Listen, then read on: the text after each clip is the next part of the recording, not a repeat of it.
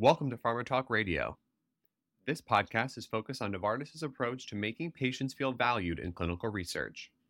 From the 2023 CRAACO Clinical Research as a Care Option Conference. For more information on the CRAACO conference, editorial, podcasts, or webcasts, visit craacoevent.com.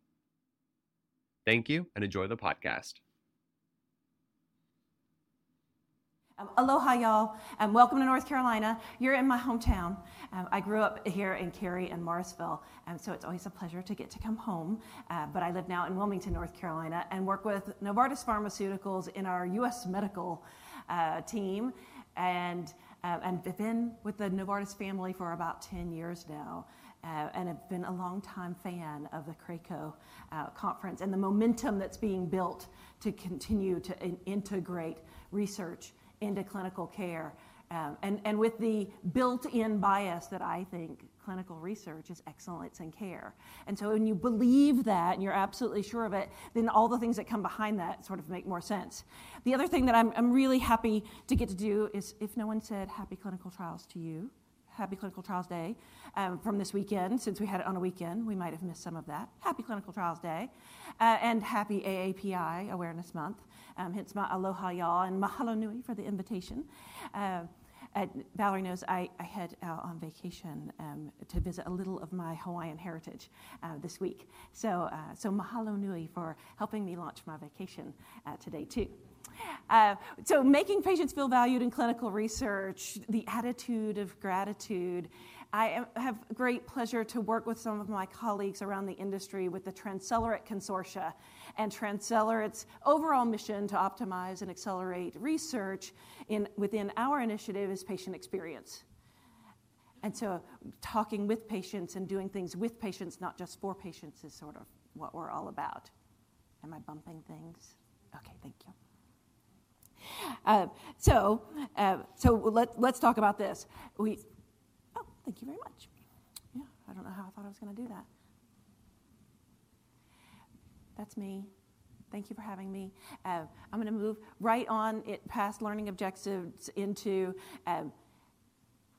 what has been, particularly for our patients who are experiencing clinical trials, what has been your experience when you screen failed?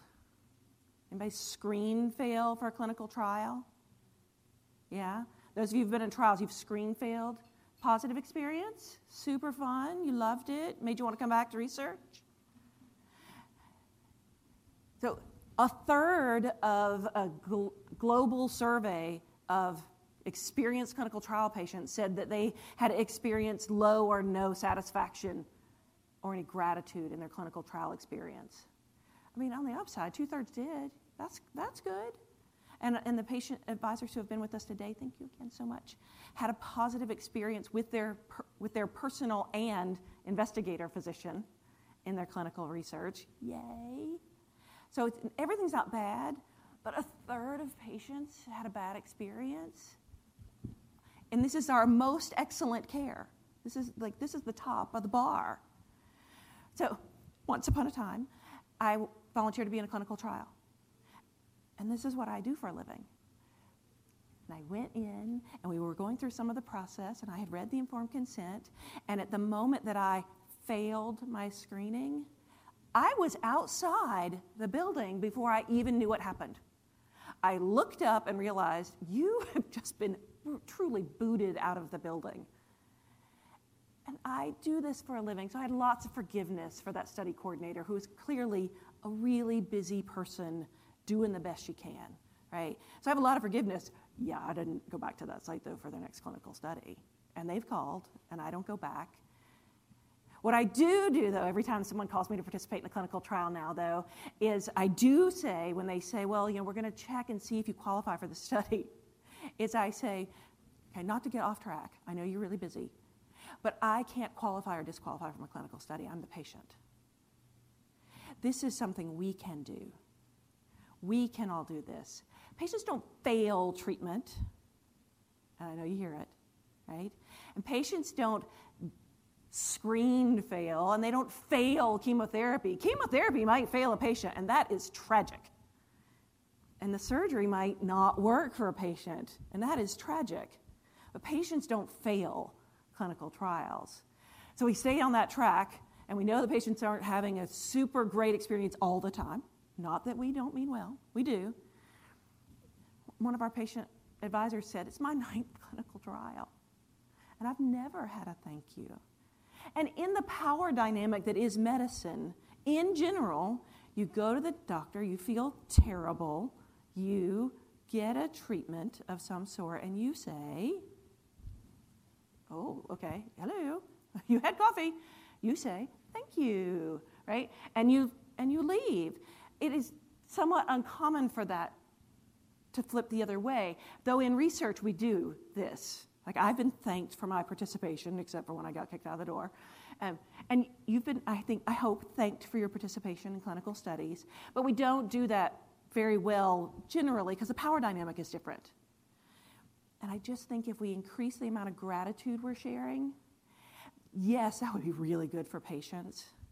But I also see a lot of people who work hard and have been working hard in this research field for a long time who are also tired. It would probably not hurt if the gratitude levels come up in your office, because it's going to be good for you too. So if my study coordinator, who popped me out of the door so quick, had a trigger, just a little reminder to say, thank you, screening for clinical studies is so important. Just your willingness to come here today is a big deal. Would you ever consider being in a future research study? Just that little trigger and that conversation would have left me feeling better. But honestly, wouldn't it have made her feel better too? Because most of you that have been doing research, you've probably failed, right? You've probably not matched a person to a particular clinical study in quantity, right? And when you get to that 10th person who's not going to make it into the study, like, you feel bad too, right? Like, because this is not entering the study with the speed that you wanted. There are reimbursement problems with that. So we can see where this could create positive ripples, yeah. So one of the study site advisors that talked to us about the upcoming and now launched Transcelerate Patient Experience Gratitude Toolkit, as we were having study coordinators and other research staff talk to us about this gratitude toolkit, they said, we're the contact, we're the connection point to patients. But if we could have some guidance on kind of what's okay to do and what's not okay to do and what is reimbursable and what is not reimbursable, and somebody wanted to write some words for us ahead of time, that would really help. So what if we could do a little bit more about that? And there ought to be lots of benefits. These are the ones that made it onto the slide. There ought to be lots of benefits to showing gratitude, and I think not the least of which is acknowledging the work that our volunteers are giving with their body to research, but for that matter, raising the tide of the morale within our research offices. We've had a couple of presentations already today about staffing is hard. Morale must play some part of that, right? Staffing is hard, and the work, it can be hard.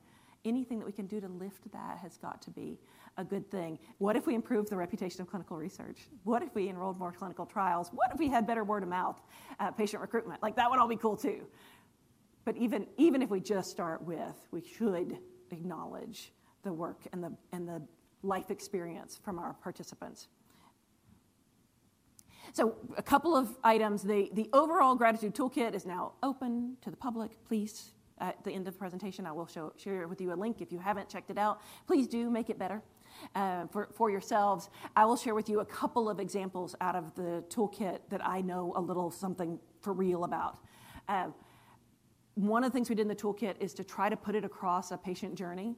And even when we did, and we talked to patient advisors about it, they said, hey, 18 of the industry's advisors, you still made this from your perspective and not ours. And so we hope we've made some changes. Have we made this entirely from a participant's perspective? I'm sure not, right? We keep trying to get there, though.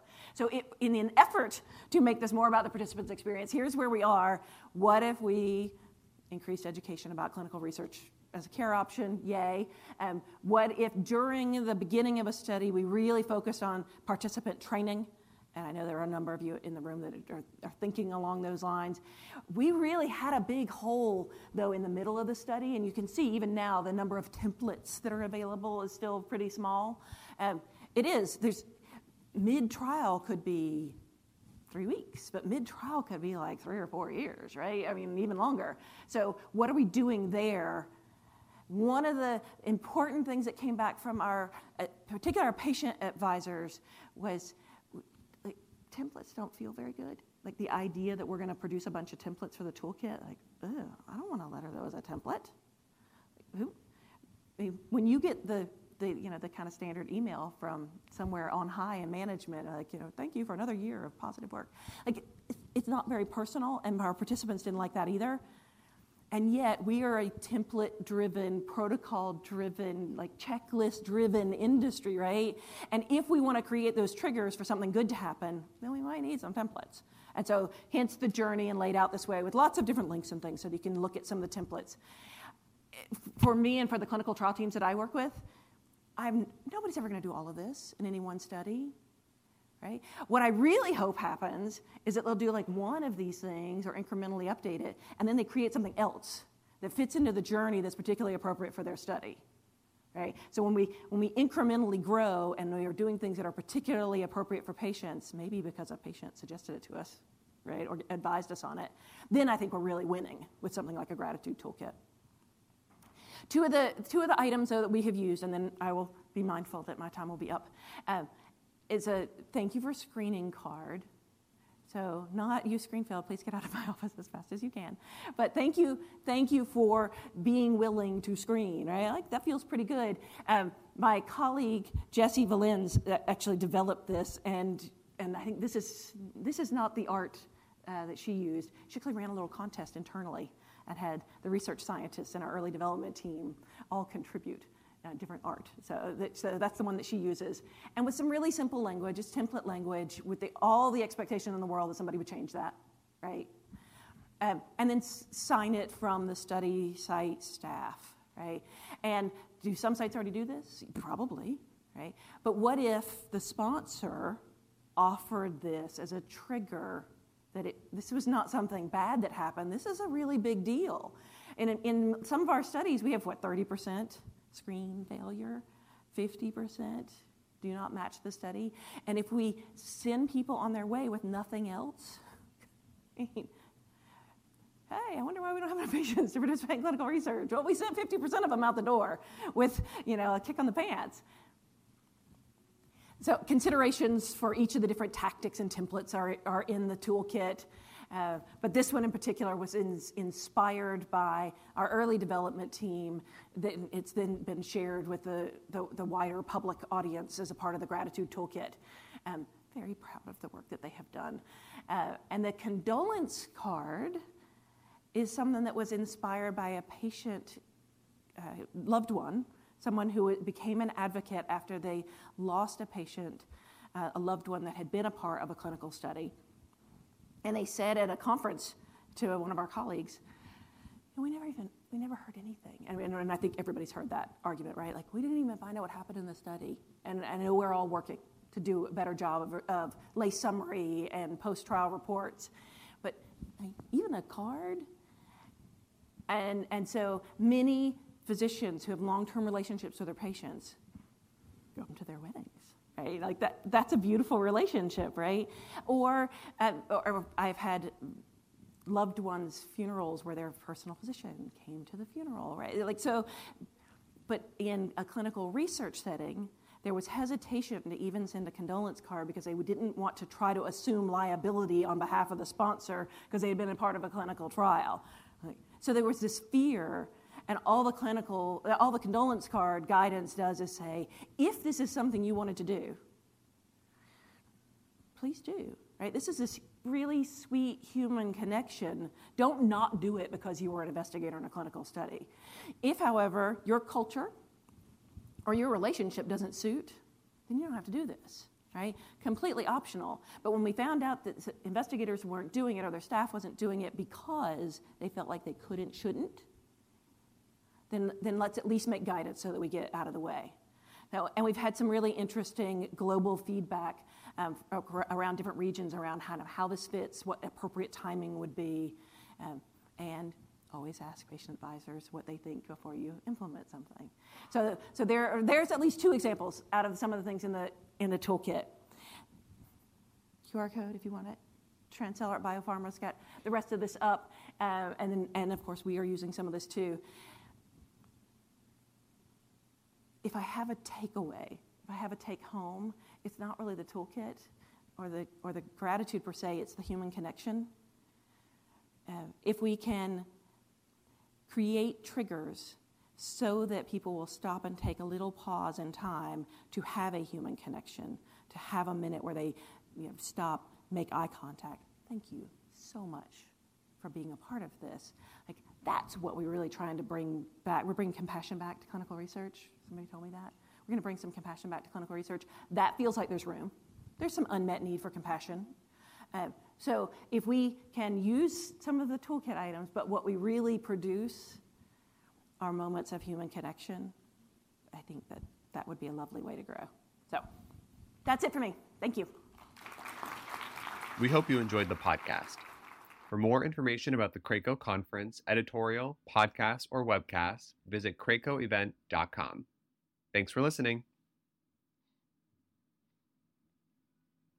Hey guys, it is Ryan. I'm not sure if you know this about me, but I'm a bit of a fun fanatic when I can. I like to work, but I like fun too. It's a thing. And now the truth is out there. I can tell you about my favorite place to have fun. Chumba Casino. They have hundreds of social casino style games to choose from with new games released each week. You can play for free anytime, anywhere. And each day brings a new chance to collect daily bonuses. So join me in the fun. Sign up now at ChumbaCasino.com. No purchase necessary. VGW Group. Void where prohibited by law. See terms and conditions. 18+.